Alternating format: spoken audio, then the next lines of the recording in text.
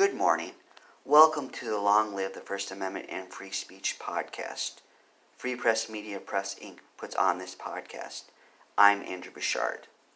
Today I would like to discuss the case Cantwell v. Connecticut. Many people consider this to be one of the landmark cases of First Amendment law. I would like to discuss how this relates to other cases we've discussed on this podcast before. We have discussed Chaplinsky versus New Hampshire, and that was in regards to Jehovah's Witness, and the defendant here is a Jehovah's Witness. And we've also discussed the case, the State versus Bacala, and that was in Connecticut. So ponder those relations. I would like to read to you from the case decision, and this text is taken from casetext.com. I'd first like to read some paragraphs to describe the background of this case, what prompted the legal reaction. Quote, "They were individually equipped with a bag containing books and pamphlets on religious subjects, a portable phonograph, and a set of records, each of which, when played, introduced and was a description of one of the books. Each appellant asked the person who responded to his call permission to play one of the records. If permission was granted, he asked the person to buy the book described, and upon refusal he solicited such contribution towards the publication of the pamphlets as the listener was willing to make. If a contribution was received, a pamphlet was delivered upon condition it would be read. Cassia Street is in a thickly populated neighborhood where about 90% of the residents are Roman Catholics. A phonograph record describing a book entitled Enemies included an attack on the Catholic religion. None of the persons interviewed were members of the Jehovah's Witnesses.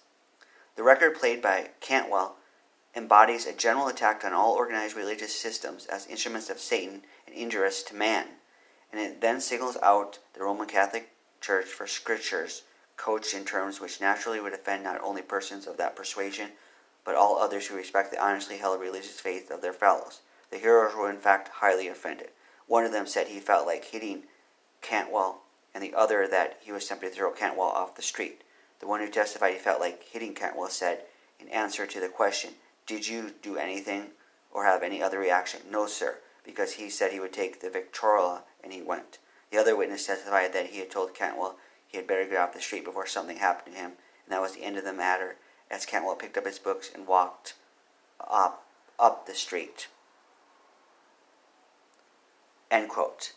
Now I'd like to read some paragraphs from further on the decision. In the realm of religious faith and in that of political belief, sharp differences arise. In both fields, the tenets of one man may seem the rankest error to his neighbor. To persuade others to his own point of view, the pleader, as we know, at times resorts to exaggeration, to vilification of men who have been or are prominent in church or state, and even to false statement. But the people of this nation have ordained in the light of history that, in spite of the probability and excesses of abuse, these liberties are, in the long view, essential to the enlightened opinion and the right conduct on the part of the citizens of a democracy. End quote. This comes a little bit later, too. Quote, "The fundamental concept of liberty embodied in the 14th Amendment embraces the liberties guaranteed by the First Amendment. The enactment by a state of a law respecting the establishment of religion or prohibiting the free exercise thereof is forbidden by the 14th Amendment. Under the constitutional guarantee, freedom of conscience and of religious belief is absolute, although freedom to act in the exercise of religion is subject to regulation for the protection of society. Such regulation, however, in attaining a permissible end, must not unduly infringe the protected freedom. Defendant, while on a public street endeavoring to interest passerby in the purchase of publications or in making contributions in the interest of what he believed to be true religion, induced individuals to listen to the playing of a phonograph record describing the publications. The record contained a verbal attack upon the religious denomination of which the listeners were members, provoking their indignation and a desire on their part to strike the defendant, who thereupon picked up his books and phonograph and went on his way. There is no showing that the defendant's deportment was noisy, truculent, overbearing, or offensive, nor was it claimed that he intended to insult or affront the listeners by playing the record, nor was it shown that the sound of the phonograph disturbed persons living nearby, drew a crowd, or impeded traffic. Held, the defendant's conviction of the common law offense of breach of the peace was violative of constitutional guarantees of religious liberty and freedom of speech. Reversed. End quote. I applaud this decision. Any court decision that advances freedom of speech and freedom of the press rules. This came from 1940. I empathize with the defendant. Jehovah's Witnesses are a minority sect in the United States and in many countries around the world. So I root for the underdog in cases like this. Plus, I also was charged with disorderly conduct in Minnesota for doing some freedom of speech acts. I plan to discuss this on a further episode in detail, but for now, realize I won the case. It didn't go as high to the Supreme Court, obviously, but I still won it, and it gave me power and further love for the First Amendment and for people like Cantwell, who preserves our freedoms by fighting for what's right.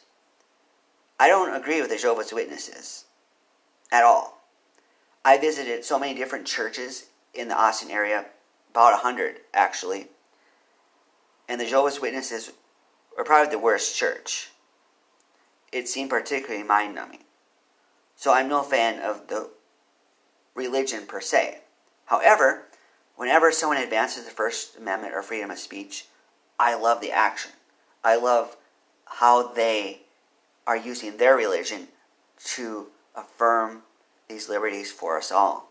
So I applaud Cantwell and other Jehovah's Witnesses like Chaplinsky or current ones who advance freedom of religion and freedom of speech and the First Amendment.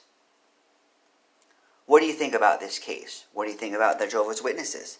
Let me know. How will you advance freedom of speech, First Amendment, and third parties today? Long live the First Amendment and free speech. Goodbye.